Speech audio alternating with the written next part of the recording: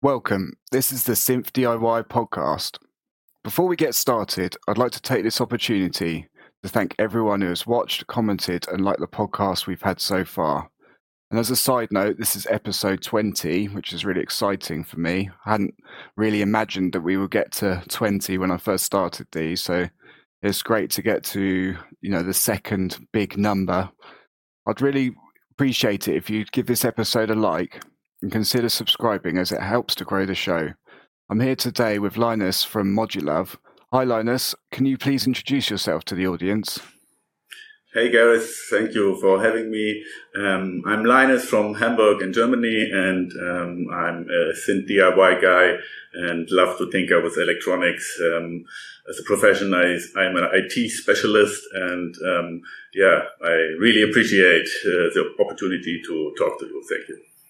No, that's cool. I think we've had quite a few IT specialists on the podcast so far. I don't know what it is, but there's something about working in IT that seems to lend very much to SynthDIY. Do you find any kind of factors from your day job that kind of lend to SynthDIY in your experience? Sure. Having an idea of tech and code, especially if you're browsing GitHub for inspiration, and you at some stage, if you are into music, electronic music as I am, stumble upon Eurorack, and there's quite a lot out there in the community, and that's really appealing to me. That's why I really quite passionate about the DIY community. Yeah, there's certainly something about the GitHub kind of mentality with the open source people. Do you lend from that kind of mentality with your Modulove project?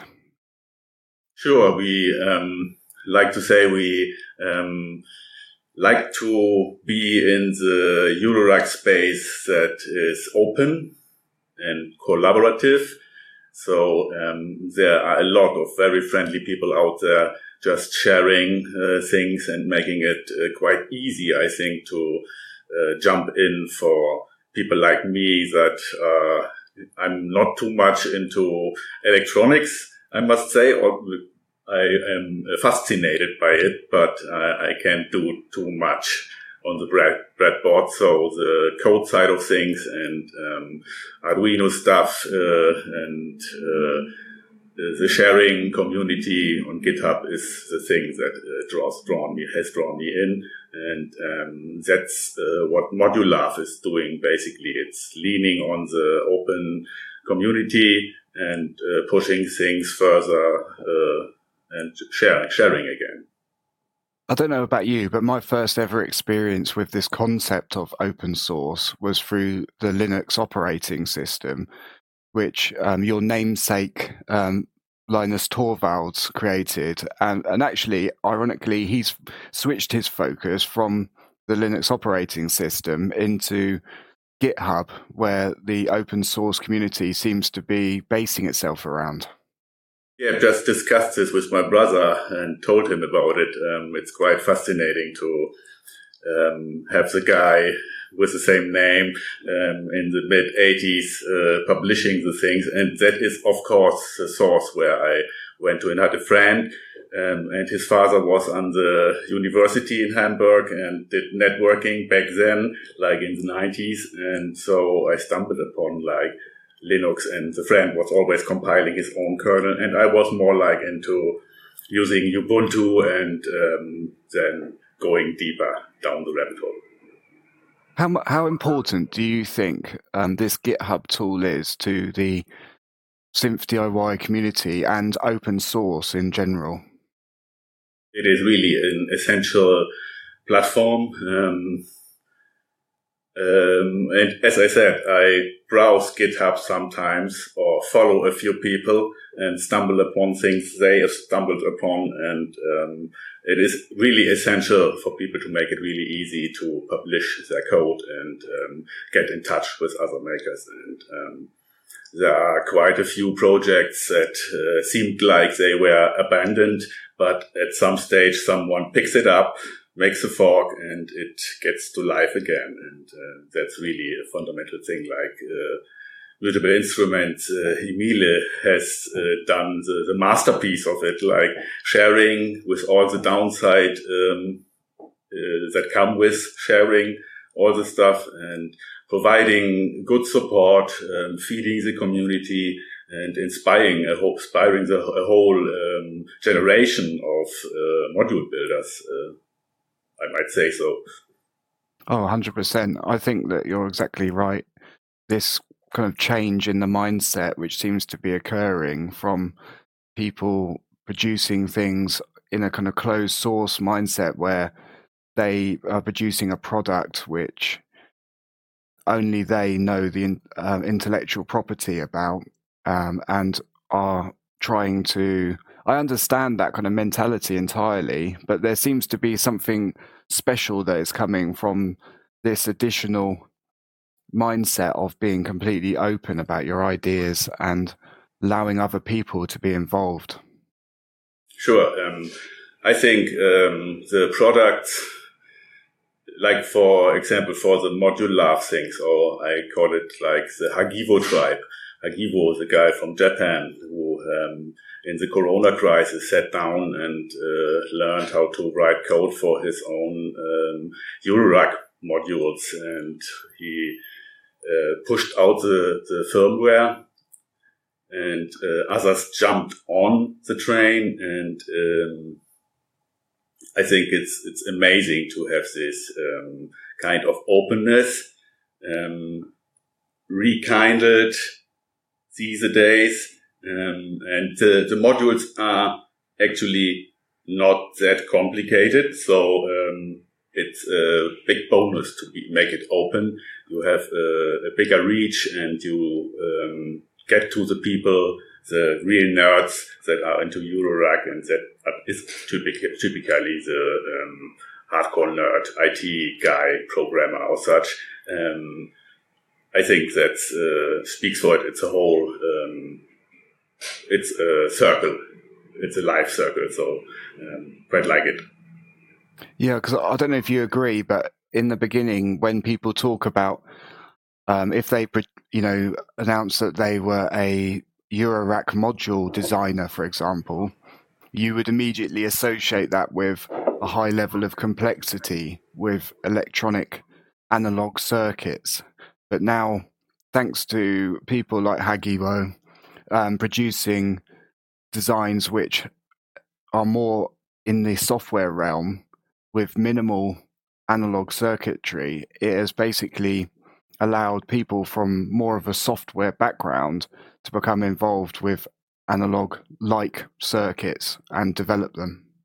Yeah, that Hagivo did it on purpose to make use of Arduino Nano microcontrollers because they are so cheap and available everywhere. Almost everyone has one laying around, and so he could save a few components, and the modules are very basic to make. And I think it's like Ornament and Crime community or EuroPie community. The hardware was provided, and there were the nerds that jumped in and wrote beautiful firmware for it, and that's what I'm seeing as well. So it's quite a cool thing.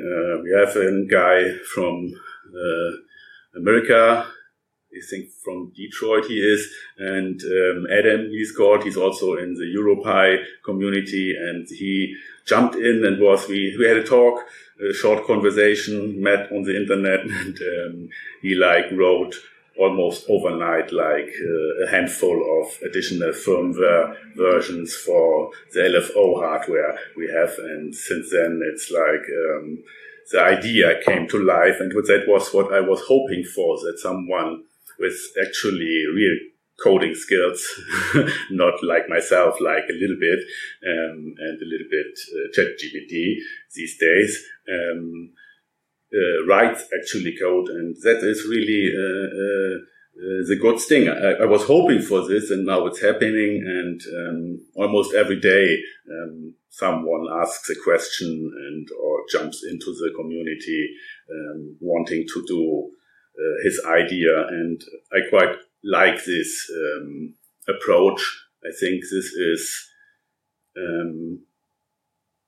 a really good impact on the community to get forward. We will have better and better hardware for these projects. There's going to be a revision too from the old EuroPi and so on. And if you have the cool firmware, that is really where the magic happens. So Norns?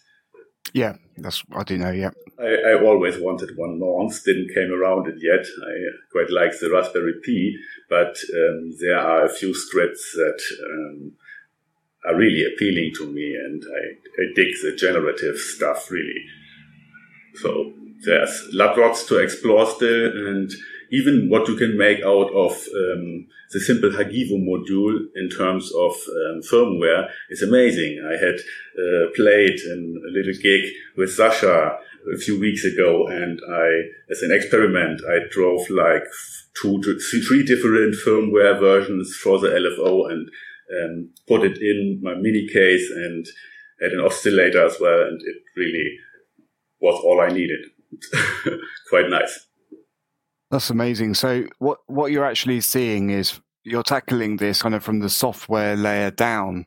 You're using GitHub as a tool to browse available projects, seeing what's out there. And I guess that's how you stumbled across the Hagivo projects directly through GitHub. Is that correct? Hagivo stuff is not really on GitHub yet. He didn't make that stuff. He publishes his articles on a platform called node.com, and also the videos. That was what I was seeing. I come kind of from an Arduino background. Back in the days, like 10 years ago or 15 years ago even, when I call it the maker revolution took place. We were the first time enabled to do the ideas we had in mind with electronics, we could make them work because it was not so complicated to write a few lines of code, or you could Google search for Arduino stuff and get your head around it. It was quite a low entry barrier. And that was actually when I started with the Eurorack journey. Even before Mutable Instruments had all the stuff out, and I was able to build a step sequencer that was like a plexiglass sheet with a few holes and LEDs and an Arduino brain. And so I could make it like, I didn't finish it. The endeavor was over then for 10 years. I put the Eurorack aside sometime. But it was quite a nice entry, and I totally forgot about it until I, found myself in the crisis, quite depressed about the development, and thought about, okay, where do I take inspiration from? What is the thing I want to do next? That's great. I know we talked before this podcast, and one of the things that I thought was really interesting to hear was, like how you first got into music and synthesizers back, in your earlier formative years. I think that part of the story kind of really adds to, where we've just jumped in there at the point when you've kind of seen the first instance of the true microcomputers at an affordable price. Let's go back to your early days when we talk about how you first came across synthesizers and electronic music.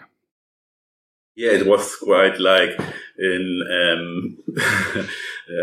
when my sister became the first like Pentium machine in the house that was able to, that had enough, before it was not powerful enough to run like real software. And when we had this Pentium 132 megahertz thingy in the house, I could run Rebirth. And I was interested in electronic music already, doing some DJing. House music was my thing. My brother played trance music, and I was a trainee back then, so I was quite young. And I started fiddling with Rebirth, and it immediately took me in. I really sank in deep. And so I started a little studio with my brother in the attic. He was also always doing the hip hop side of things, and then came software like software samplers, and he did with a lot of his friends do the hip hop thing and record and rap things. And I was also always on the electronic side of things, and had I think 2 computers back then, and jumped into Linux because machines were not that powerful, but I wanted to have a network and a file server and so on. And in these days, I went to parties, to open air parties, and found myself always interested in how the sounds are made. And I was quite like, oh, I like this filter suite. What filter might it be? And so on. So that stuck with me. I was into electronic music then, but I did some mixing for my brother on his events on the Reeperbahn on Wednesdays. Always every week he made like an open mic session, and so I kept doing audio things, and and then I got into computer. And when I was a trainee, the company got bankrupt when I finished, so I had the opportunity to sit down in my parents' house, and my father was actually the guy who always brought in new hardware from his company that we could use, and he also had a little workshop in the basement where he taught me how to assemble like an amplifier for my DJ thingy then, and a few years before, he actually got me into DJing with providing a cassette DJ thingy, and so the whole thing got further and further, and I had a little home studio back then when I moved from home and got into Eurorack. I bought my first modules and built a little step sequencer. And then actually I met my wife, and we moved, and I started the family thing. So I omitted the whole home studio thingy and Eurorack thingy back then, and just jumped back in when I was running a company with my brother that didn't make it through the crisis, and we had this office space here. And in the attempt to save the company, I had quite a struggle, worked a lot, and I had a friend come by, and he said like, I know this other guy, you should meet him. And so Sasha came in, and we met here and figured out that we have somehow avoided to jump in Eurorack, but we had a deep fascination of it. And Sasha, as a musician from both of us, pushes the Eurorack thing even further than I could. My thing is more like I like generative stuff. I like to teach the machines how to play the music for me and so on. And since then, we pushed each other further with the whole thing. And yeah, we find ourselves now. It's amazing when I look back, like there are so much things that happened in the short time, so that I'm quite impatient. So I'm pushing things usually, and Sasha tells me then that okay, it's enormous what we have achieved in so little time. But I quite like the progress we made, and that's what I'm really proud of from the past 2 years. It's not really one module or one CD I made, software or such. It's more like the whole thing that we are running now, the community thingy. Oh, yeah, I totally resonate with a lot of the details of your story. I think that, you know, for me personally, it's almost like listening to like a parallel universe of my own experience, you know, with my brothers making music with Rebirth. When you're talking about your first use of reverb, I'm literally taken to that exact memory with my brother. My brother Alistair, he was much more musically talented than me, and he would be using reverb, and I was like, "Oh, what's this you're doing?" Like intrigued. And of course, you see these software implementations of classic hardware synths that you might have heard the sounds, but you weren't necessarily aware of the specifics around 808, 909, 303 you might have known about. But, for me, this is my experience. And to see it all in one kind of screen and hear the sounds of it all together, it was suddenly like a light switched on in my head, and I was able to understand how this kind of music was made. And it was a really formative experience for me. I don't know about you. Did you find the same experience? Sure, it was like rebirth, and then you figured out, okay, what's this section? Okay, it's an 808, okay. And so from then the learning experience started basically. Back in the days, you couldn't go to YouTube and learn it on an evening.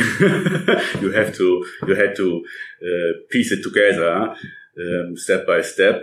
But by going to the music store and actually twiddling a few knobs, there were no 808 thingies back then, but like the Soxbox and the clone the clone wave had already started, and that was also always very interesting to see what's out there. And I know that I had a feeling that I would land at some stage at the Dörpfer stage, but I avoided it somehow unconscious, I think.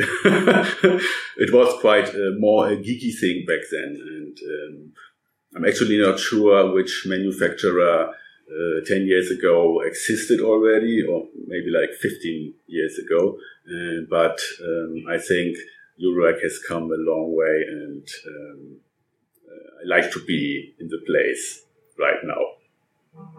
I think it's really interesting what you were saying about your dad being really involved with your development into electronic music. That's a great image with your father helping you build the amplifier. This is something which, you don't, like, I have the same experience with, my dad helped me with a lot of my early electronic projects, like soldering, and also knowledge about electronics indirectly, even though he himself can't stand electronic music, as far as I know. His input was still absolutely valid and a massive part of my development. It's great to hear that your dad was helping you out so much. It was like he was really passionate about it, and we had like internet in the whole and a network in our house where I lived with my 5 siblings. So quite a thing he was running back then, and always upgraded to the best connectivity, so we could search the internet. And if it wouldn't be for the company I was training then, going bankrupt, and he providing with the tools I needed, like a computer, even 2 or 3, I guess, and the internet, I wouldn't be able to go that quickly towards my profession, like the IT stuff. And also for the early introduction of Linux things, so I could like hack into the router early and fix it until it broke, and then fix it again. Like back in the days, it was really a big influence, and he was also very open-minded. I remember when I was going to festivals and still searching myself, living at the parents' house. And Sunday morning, I got down to the living room, and my parents were there, and my mom and my dad were actually listening electronic music from an artist I quite like. It's like Der dritte Raum. And it was played on the parties I went to, and they got big there, and they were both like tapping the feet and quite liking it. So it's really nice to have parents that keep in touch. So that's what I try to remind myself. I need to be that flexible when I get older. Yeah, I understand that as well. I think, I try and use that same ethos myself, but you probably think you're in touch, but the reality is you're probably nowhere near, but you try. Yeah, you try. Yeah, it's like browsing TikTok with my boy in between, and like diving in and trying to connect with his young spirit and the thing going on there. But I can't stand it for very long. I think that's normal. So I guess that takes us to when you started the company with your brother. How long were you working with your brother for? We always had our projects. We did the party things, open mic parties, and recorded all the time over the years. But starting the company was like in 2019, so it was not a good time to start the company actually because of the crisis, but you didn't know in front of. And it was quite nice to have. We had this balloon, and we did it. What's called Great Media Solutions, and we did exactly like that. we did. So it was a company, and we did out of home communication. It was like video clips for in-store TV, and we had a pipeline running that was a good amount automated. So we could put out huge amounts of what you see these days. If you look on clips on YouTube, you get this advertisement and that says like, it's in your town now. And the client then needs like one video clip with 500 different town names in them, and that's what we did. And but when the crisis struck, there were a few unfortunate developments, and the main thing was like the big clients' stores were not open, so they didn't need like in-store communication, and so they didn't give us the longer contract for the next 12 months. So I was trying to push it further. It was quite a tough time, and didn't make it.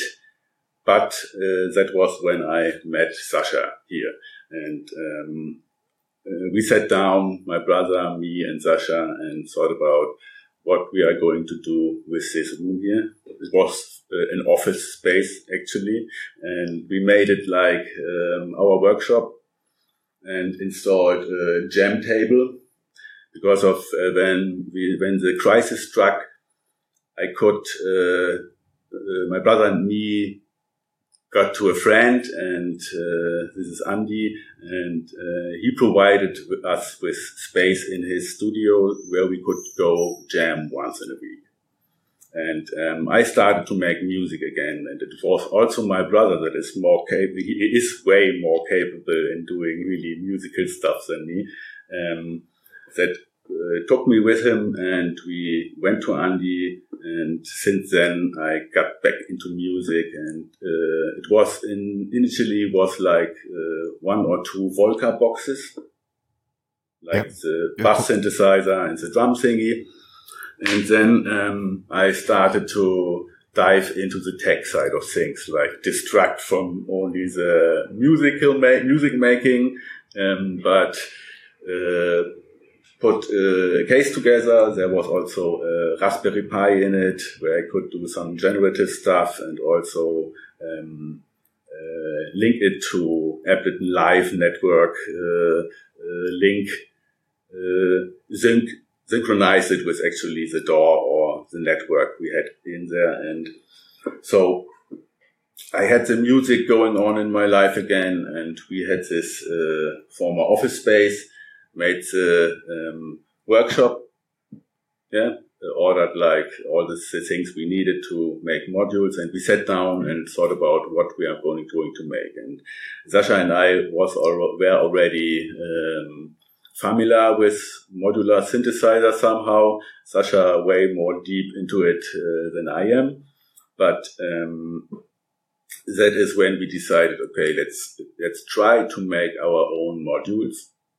And we stumbled upon Hagivo's videos, and since I'm very aware of how easy it is with Arduino stuff, I just could make my first module, which was a clock, of course, in maybe a day. And that pushed things quite forward for us. So we installed also the jam table. We have a big table here where our friends come in and we jam, a big mixer there, and try to stream things also. And that's when we started actually Modulove, or it was the start of Modulove. We didn't call it Modulove then. That came later. But we had the start and the idea to make our own modules here. And Sasha had this big, complicated all-in-one module that I'm really proud of. That was the thing he brought with him when he came in here. One day, I know he came in, like it was yesterday. He came in and was like he wanted to be a trainee here or have a look first. What's going on there, because his friend told him, hey, go over there, there's one like-minded, check out. And we sat together and it clicked quite fast, I think. And he brought this module, and it was amazing what he had put into it, what thought process and how long he was fiddling with it. I couldn't fiddle with one module weeks and weeks and weeks. So I told I would want to make simpler modules, like Hagivo did them, because I know, okay, I can make them work actually, because it's not too complicated. And then we are settling on buying a few of the Hagivo designs other people had put out, and we built a lot of these generative sequencer and sampler, quantizer, and oscillator, of course. So, but we were not fully, we didn't like them because they all operate, most of the clones of Hagivo designs operate in the 0 to 5 DIY voltage range, I say. So it's quite common to have the Arduino Nano, and that is 0 to 5 volts without op amps and so on. And we try to improve on the modules we had, or that didn't work with our setup. So that's when we started to, I stumbled upon Michael Zülch. This is a Cat Synth repository on GitHub. And by the way, you should ask him to come onto the show. He's a great DIY guy. And when I saw the designs, I said hey, look at this. It's the whole process of building with KiCad and manufacturing them is laid out in the repository. There are a few repositories on GitHub regarding DIY Eurorack stuff that lay out how you are going to, from designing in terms of CAD, to having it delivered to your doorstep. So, and that made it quite easy for us to decide okay, let's just order a few and look what will come out. And so we ordered the first ones, and over the time we got to use KiCad more and get to know it even more, and try to improve on the modules and make them more accessible. So that other people that don't want to build the modules on breadboard or on protoboard or such stuff, that's not my thing actually. I did a few, but I don't like it. So for me, it's way easier to go the KiCad rule, learn from other maker and try to incorporate the things I've learned. That's fantastic. I love the fact that you've taken this idea of making synth modules, and the main ethos about it is to spread the word about building and also to add to your current number of people and increase the community. That seems to be the main focus, really, is this focus on community. Yeah, sure. It is like not everybody can. I see a lot of people are liking what Hagivo is doing, or even other people. It's not only Hagivo publishing on YouTube or on GitHub. Is that there are a lot more people, and but not everybody is made for this, and not everybody has the time. But there are quite a few people that express in the comments, like, I would buy if it would be a kit and so on. And what we try especially is to make the hurdle of DIY, SynthDIY, so low. I've seen other guys in our community from Germany here that try to do that as well. More like, so you have PCB panel kits for the low entry barrier in terms of money, but they have to be populated. That's what I think is essential. They have to be populated with all the parts that are not easy to come by or that are exotic. You know, when the starter gets into the thing, they need to know about alpha pods and the cheaper ones from AliExpress and TonkyCons and the IDC power header and so on and so on, the microcontroller or a display. But these are basic parts that are very common and with very good availability. So that makes it quite easy to jump in. It's still not for everyone. We get the questions, and I get it that most people prefer like a link where you can have the Amazon link, like put it into your basket and you are done. But I think it's a little bit. I think you told me that one part was actually in the BOM not described well, and I get it, but I want to. Not make it too easy, but make the process as streamlined as possible, so people can jump in. And for example, the module is quite simple, and but what you can make with such quite simple module in terms of software is quite good, and the entry barrier with the Arduino Nano is so low that even a high school guy or class could use it and make something. You know, it's democratizing the Eurorack space somehow, and that, as I see, it's like it's a pleasure to get feedback from people that we reached with the idea. I think that, yeah, just to let people know, the way that Modulove, you guys have basically approached it is to produce PCBs with SMD components pre-soldered, and then the kind of common components, as you've mentioned, like the Donkey Kongs, encoders, screen, headers, etc., you source yourself. And there is a balance, you know, with that kind of approach, because, for example, like even at my amount of modules I've built, you get used to one particular manufacturer's component listing. So, for example, when I'm building a nonlinear circuits PCB panel set, I know which ICs, which headers, which, components, because I've built so many of them. I'm familiar with them.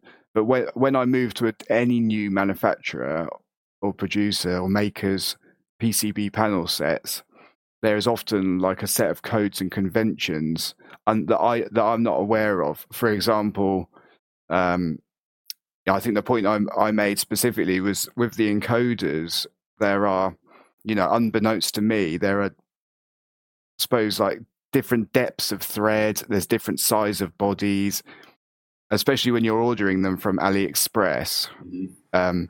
You're now into a realm of potentially like tens of different varieties of one type of encoder. Luckily, I worked around I actually ended up with an encoder with slightly too short thread, and I worked around that. You have to kind of realize, this is an encoder, the amount of, because what that meant was that I couldn't actually attach it to the front panel, but it's not the end of the world.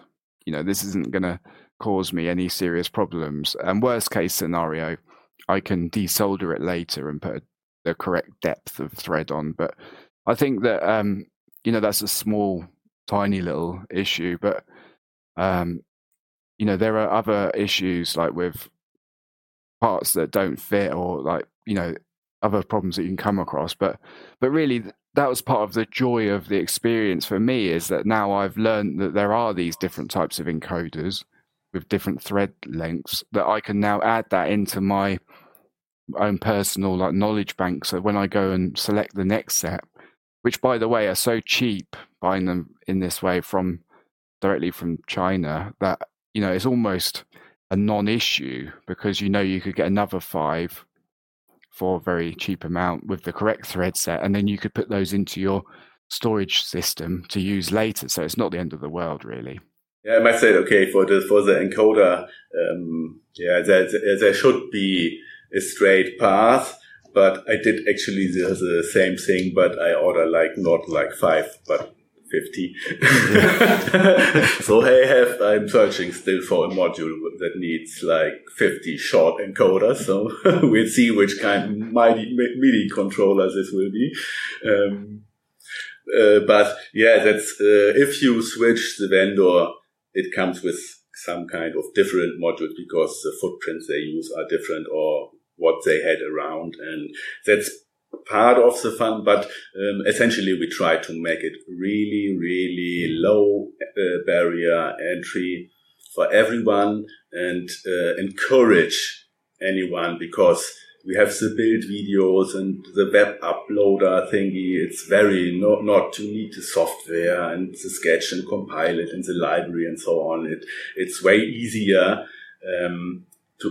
So we try to encourage guys with an evening time, to jump in. And I guess that is what is the essence of Hagivo's stuff also. He wrote always he's the engineer who can't write code, and he taught him to write code. And the code is from a beginner.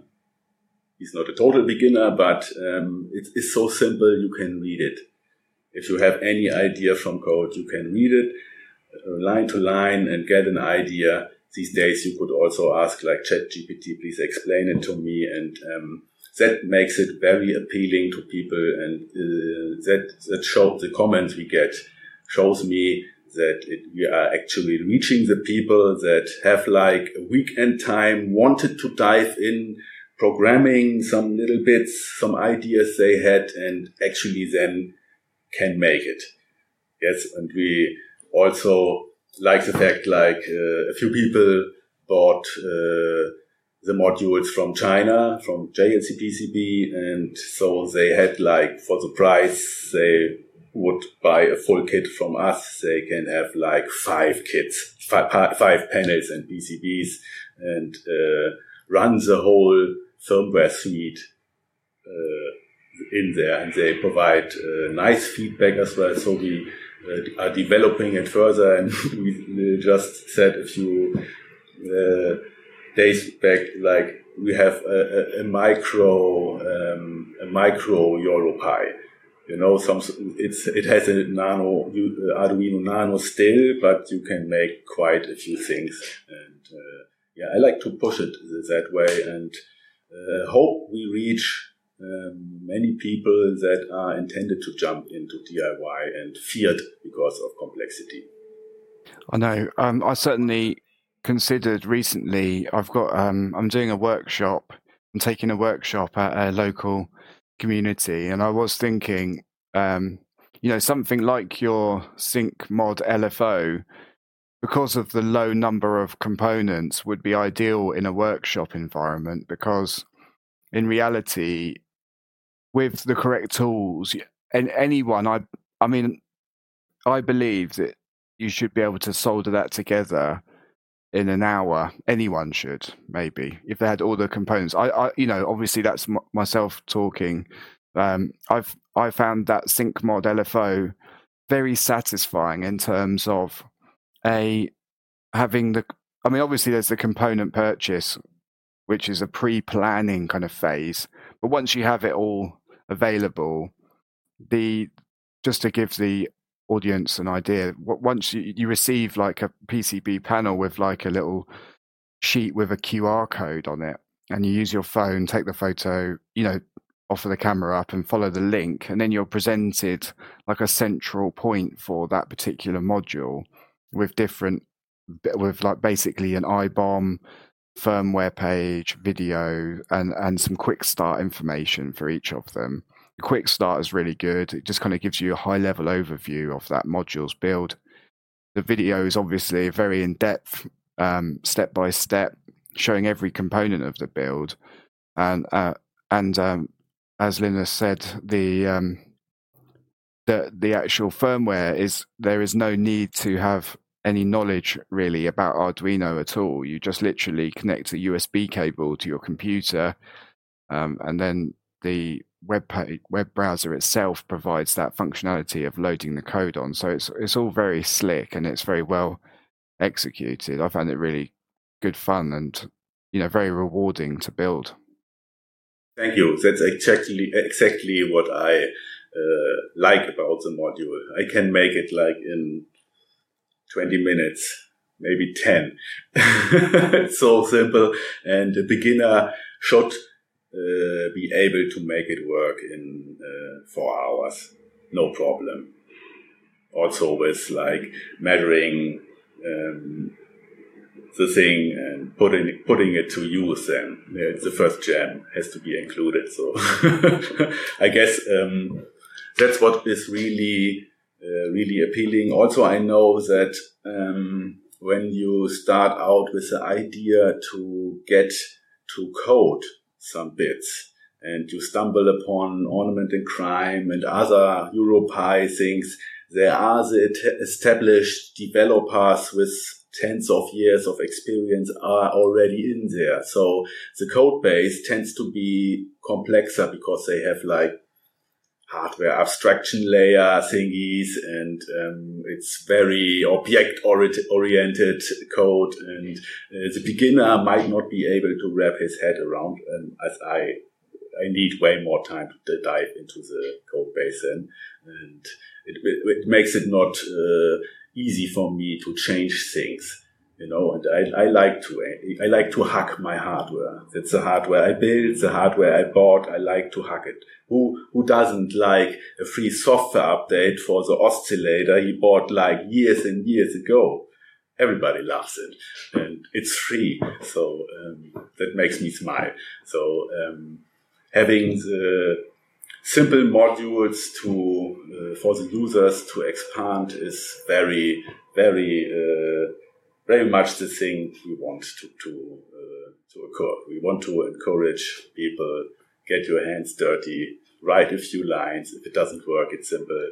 Poke you through the way and really try it. I'm very keen to have actually younger students or roll these out in the educational context, but not too sure how that is going to manifest, or what you could do actually with like just until now we just have the LFO, the scope, and the arithmetic sequencer, trigger sequencer. So it's nothing that makes noise per se. So we'll see. I have a few ideas in mind, and also a few contacts, people that got in context if we might do workshops in the schools, but nothing ready yet. Yeah, I definitely kind of, like I mentioned to you before, I can see people really benefiting from a workshop with you guys, mainly because, that concept that you've got of having something that can be produced, and then the person doing the workshop has got that satisfaction of, maybe it's the first time they've ever soldered something together, and to have something that's so concise and has all of the components that they want, and they can actually functionally use it and understand it, was very, very, very rewarding for them. Yeah, Eurorack modules tend to be like, it's come quite far. So every module, almost every module offers lots of functionality because rack space is so sparse. You need to offer your clients with modules that have multi-use, and that makes them deep and multi-use, but you have also the people that like one knob, one function. So you need to have a balance, and since these things have microcontrollers in them anyways, the idea to expand on the simple functionality software-wise, it's always close, and I more like modules that are like performative in the one knob, one function term. But I also like, from the nerd side of things, really like EuroPy and Ornament and Crime and all the software, Mutable Instruments especially, but I just came a little bit late to the show, so Mutable Instrument is all a little bit on the pricey side these days, and not too sure which cloner is the most. It's the one I want to buy from.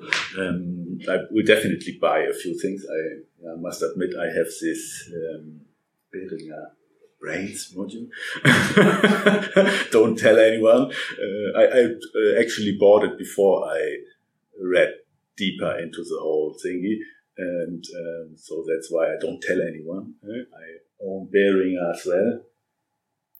On Behringer, one thing, sorry to got off-road, the power module they deliver, that's really a favor for the Eurorack community, because I think it takes the burden from the entry guy, from the beginner, to select a power supply that's so important for your rack, the power module, from all the different shiny Eurorack manufacturers. If you have the Behringer thing, like, okay, they probably gonna sell like 10,000 of these at least. It's going to work, I guess. And that's what I like Behringer for, making it easy for the entry, but I didn't like the Behringer Brains getting another firmware update than the one Emil provided recently. So it's a no-brainer for me to, at some stage, get rid of it. No, I understand. I do understand the benefit of a company like Behringer providing a low cost to entry into Eurorack, because it is very mentally kind of challenging when you're first presented with this concept of, I want to, what I want to do is play with all the shiny modules. I don't care about the case, just I want a case. But it's not as simple as that. You have to care about the case, because without the case, you're not going to have a Eurorack system. So it's kind of like a double-edged sword in that way. As SynthDIY is, especially, the idea, of course, from Sasha and me was like, okay, we know an idea and we have interest, and it's like low-hanging fruits. Just pick a few of them and see what's happening then. I always tell like, it's like Fingerübung. It's when you twist your fingers in Germany. And there were a few points during the endeavor where I thought like, okay, you should just have bought a big case from a manufacturer and pick like a few modules for like a sum of €1,000 and be quite happy with it. But then I would have missed the whole other side. I'm not playing constantly music with my case because I'm more like the tech nerd and like to tinker a lot, but I enjoy it a lot. And if I play, I'm sucked so deep into it, and that's why I need quite some time, some space to be with my modular. My modular is also in some kind of fluid state, so it's not finished. Which DIY instrument is really finished, but I like to tinker the most and have the time of my life when I play my modular just for me or show my boy. Yeah, that makes perfect sense. Going back to what you were saying about people starting in SynthDIY, if you were to give any advice to a newcomer in SynthDIY, what would that be? Go with a few kits. Go with a few kits first, so you save yourself from buying lots of parts you actually don't need. And then educate yourself. Don't do the typical thing, going out of control, browsing Amazon or even AliExpress. Make wise decisions. In the Eurorack world, often it's said like, when you buy your first case, you need to go big. But what you really need to do is sit down and think what you want to achieve in the first place. It's not going, not what you want to achieve in the end, but what you really want to do short term with it, and then go from that. Don't buy like one row of 84 HP. That's probably not going to be enough, I guess. But don't follow strictly the rule for going big, because there are so many different goals that people want to achieve with modular, and they are totally valid. That you need to prepare a little bit, because tools are not cheap and time is not cheap. The most valuable thing that people have is probably the time they have. When you are young, you have lots of time, I guess. And then just, if you are really young, then jump in and go wide. But I think really the people need to do the homework first, because that is actually what I just skimmed a little bit. I threw myself in and was fascinated, and that's where my drive comes from. And on the way, I probably made the mistakes most of the people do, like buying wrong parts and, so you accumulate quite a lot of stuff. In the end, you probably don't need or never need. And that's also not too environmental friendly. The parts are cheap, but you have quite a bit of hassle around you to deal with, and like organizing the parts and so on. Yeah. So I think my advice is really buy only the parts you really need. Make your homework first. Start with one or two simple modules, like, the music thing startup. That's a quite perfect starter module. Has a clock and a mixer in there, so that's meant to be for a starter.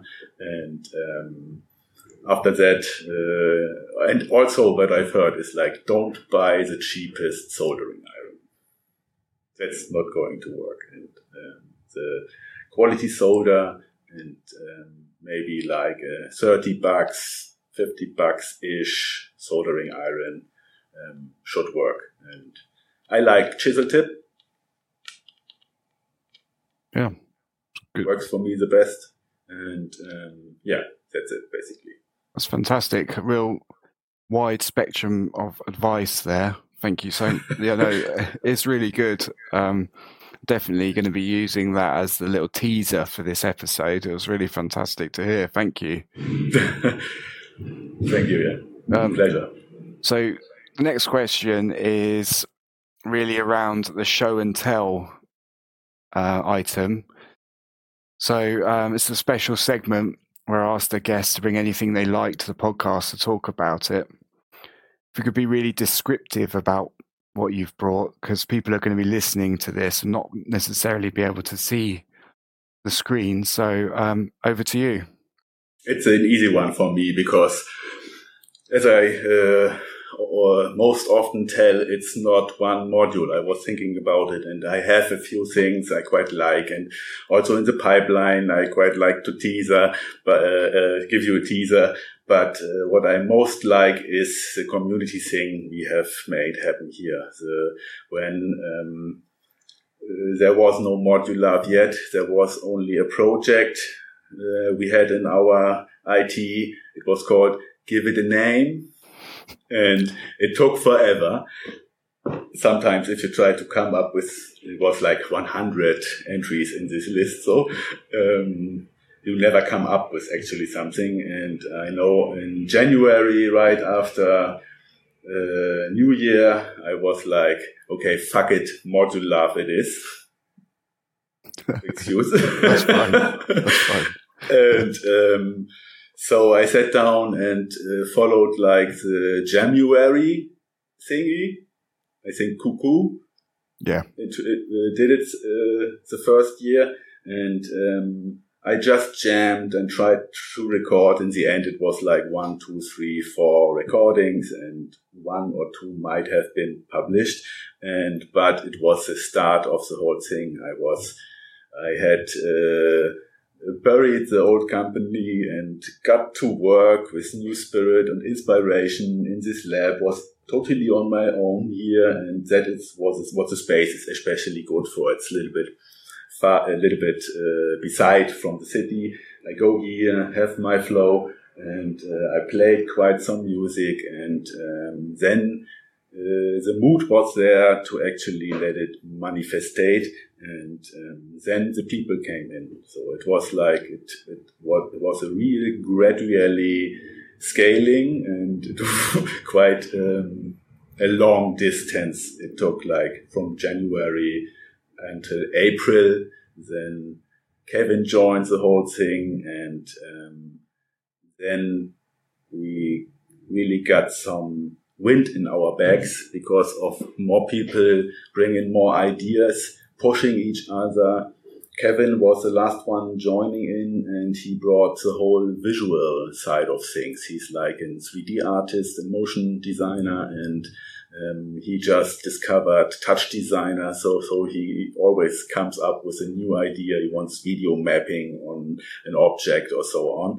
And he also does renderings for our modules. So I'm really thankful how this thing came to life, how it developed until now. Also, it didn't meet my whole expectations because I'm so impatient.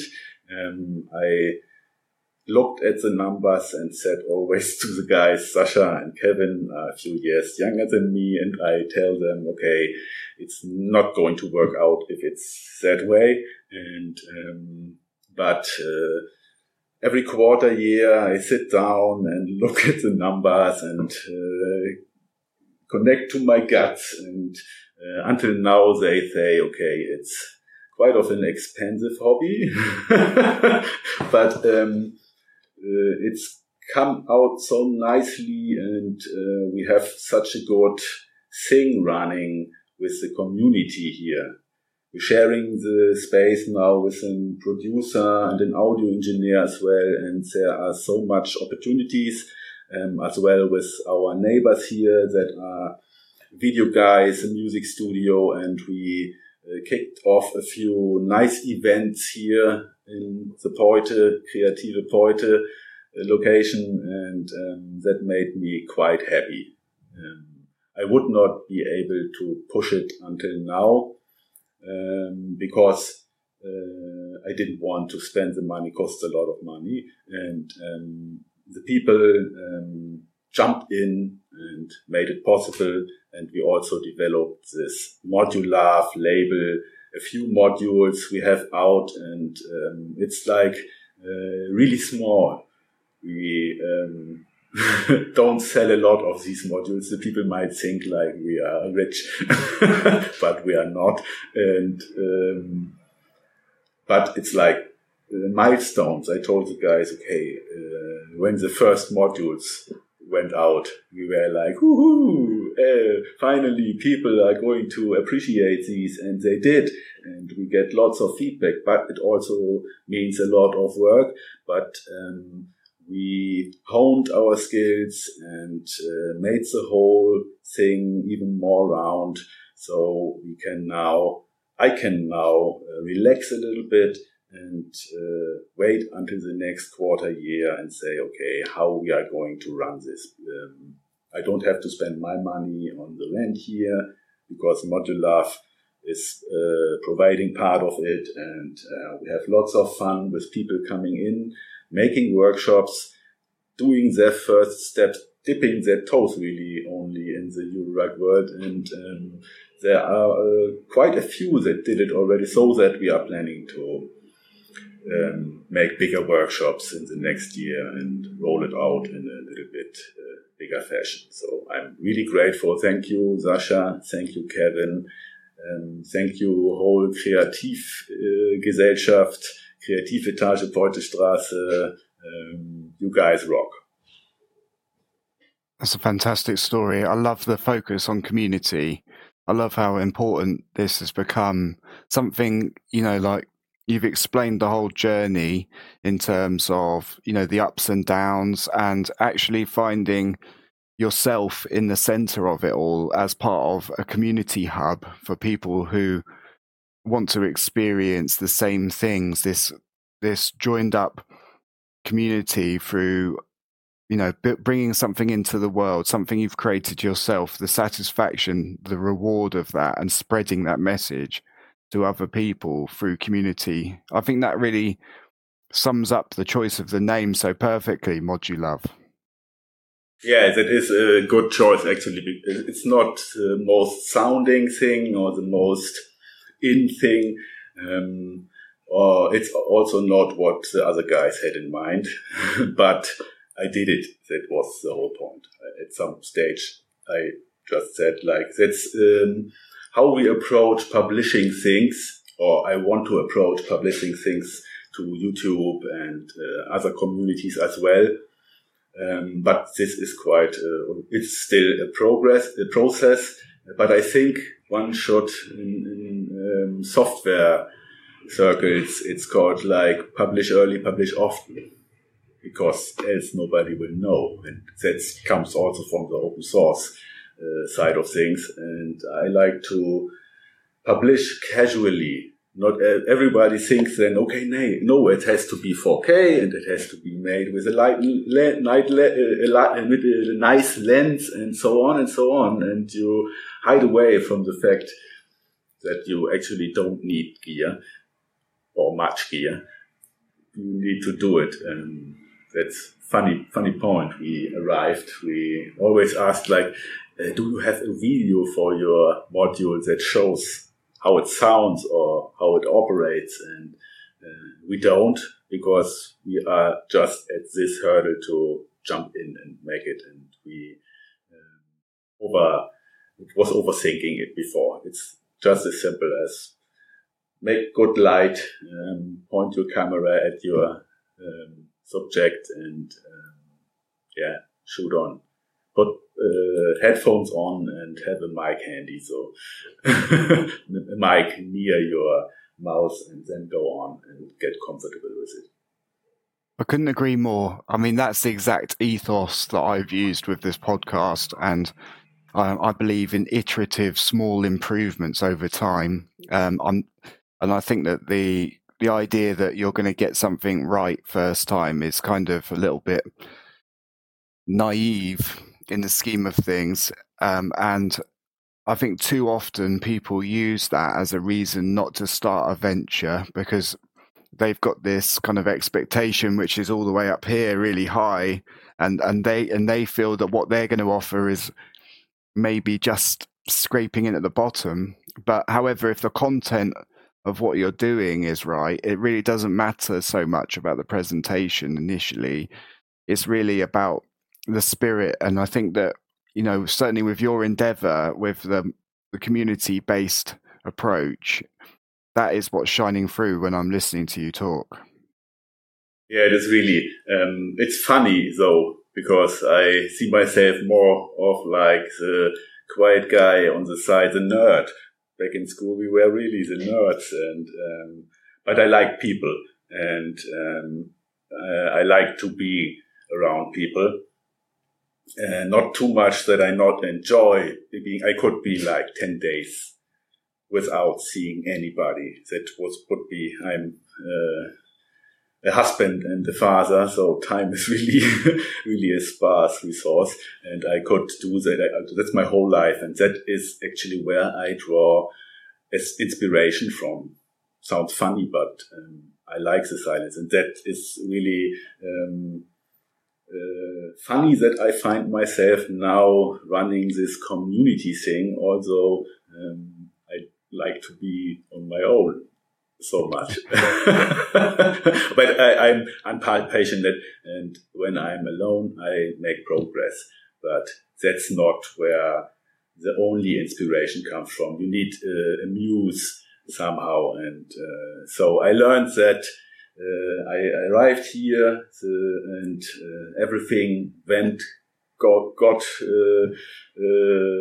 haywire and everything broke during the crisis, and so I sat here alone. But one friend came by and said like, I think you only need to know the right people. And that was kind of an epiphany. Of course, I knew before, okay, I need likewise people, but how much it would influence the whole thing here, I was not even close imagining what this will gonna change. And that was when Sasha came in. He's a big part of the whole thing, and I must admit I fear a little bit when he's going to leave for Australia, how we are going to tackle to improve the thing even further. I'm keen how this will work out, and I'm keen also because Sasha is going to come back for Super Boost next year, so I'm really looking forward to seeing you guys all over there. Oh yeah, I mean, for me, this, when I'm listening to you talking about community and how important individuals are, I feel through this process of doing the podcast, I've been able to, listen to your story, get to know you in a way where, I understand your journey, and like as a person, like really connect with what you're saying. And, without this podcast or like being able to hear people talk, I wouldn't be able to understand so passionately how you arrive at this point. And so when I do get to meet you guys in Berlin next year, hopefully, fingers crossed that I can make it, it will be like really special because, and I'm sure that through a similar method, you'll be able to keep in touch with Sasha as he moves back to Australia. Yeah, I think it's the community, you doing the podcast, or like Nopsel doing the thing here. We are trading modules and getting the boutique brands or the smaller one-man shows more known and pushing the thing further is a big part, and I really look forward to it's a big part of Eurorack because there were lots of makers before Modulove, sure, and it's just our modules have these shiny designs, so they stand really out, and that was one thing I was lacking. And these days, I think being the community thing as it is, so supportive community wherever you go in DIY projects, the people are very kind and lend a hand.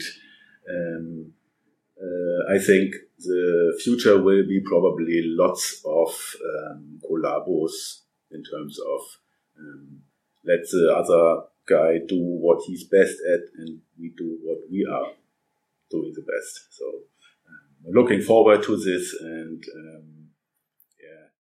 in the start of this year, I was like thinking, okay, is Modulove going to last? And I was not so sure. But these days, I'm quite confident that we can have some sort of a little booth at Super Booth and at least have our jams there. When we went to Super Booth, we had such a little jam in the park in front of the FEZ. And I'm really looking forward to seeing you guys over there and having some fun. Oh, yeah, totally. We touched on this earlier, but I just wanted to ask this question of people, and I think we've kind of got a flavour of it. But outside of SynthDIY, what inspires you as a person? What inspires me as a person? Almost everything that is around me. It's I can't say it really what it is, but it comes out of my daily life. Sometimes I need some me time. I go to our garden and do some work there, cut the grass or the bushes or so on, and that's where I reload. And also my little boy, of course, getting in touch with skateboarding again, like I used to do in my childhood. It's quite a nice thing, or doing things and feeling how you must have felt like, you get this memory muscle kicking in when you are going swimming and jumping off the big tower for like ages again and so on. That's what me inspires. And also it's being alone. I need my space, and that is what I get the least. So when I am alone, there are a few spots the year when my wife will leave with the boy, and then I need like 2 days to calm down, and then magic happens. When this happened the last summer, I guess that was really when I found the love for the modules, again, to program microcontroller and jump into it. I find it quite astonishing how much one can do if the right mood and time comes together. I find myself amazed by what I can do. Didn't know I could do this before. Sometimes this strikes me, and often I get the inspiration from the silence and also from other people, like especially like-minded, like Sasha and Kevin.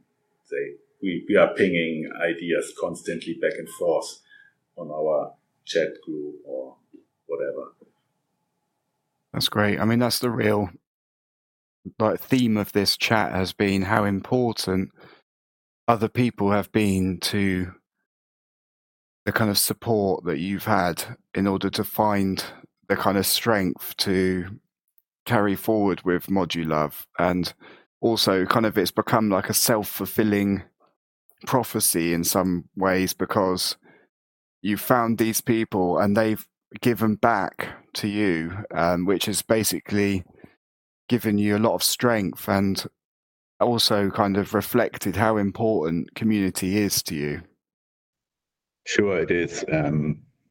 I find I did a few things with a few friends doing startups in my younger years. And my idea is, if things don't work out, or at least for me it was that way, that you are not going to jump in the next big adventure with the next guy who's like, hey, I'm going to run a company, you need to do the IT, and it's going to be not much for the next years, but I have the idea and the vision, you have to do it. Nope, it won't happen if you did it a few times, so I find it amazing that younger people do it.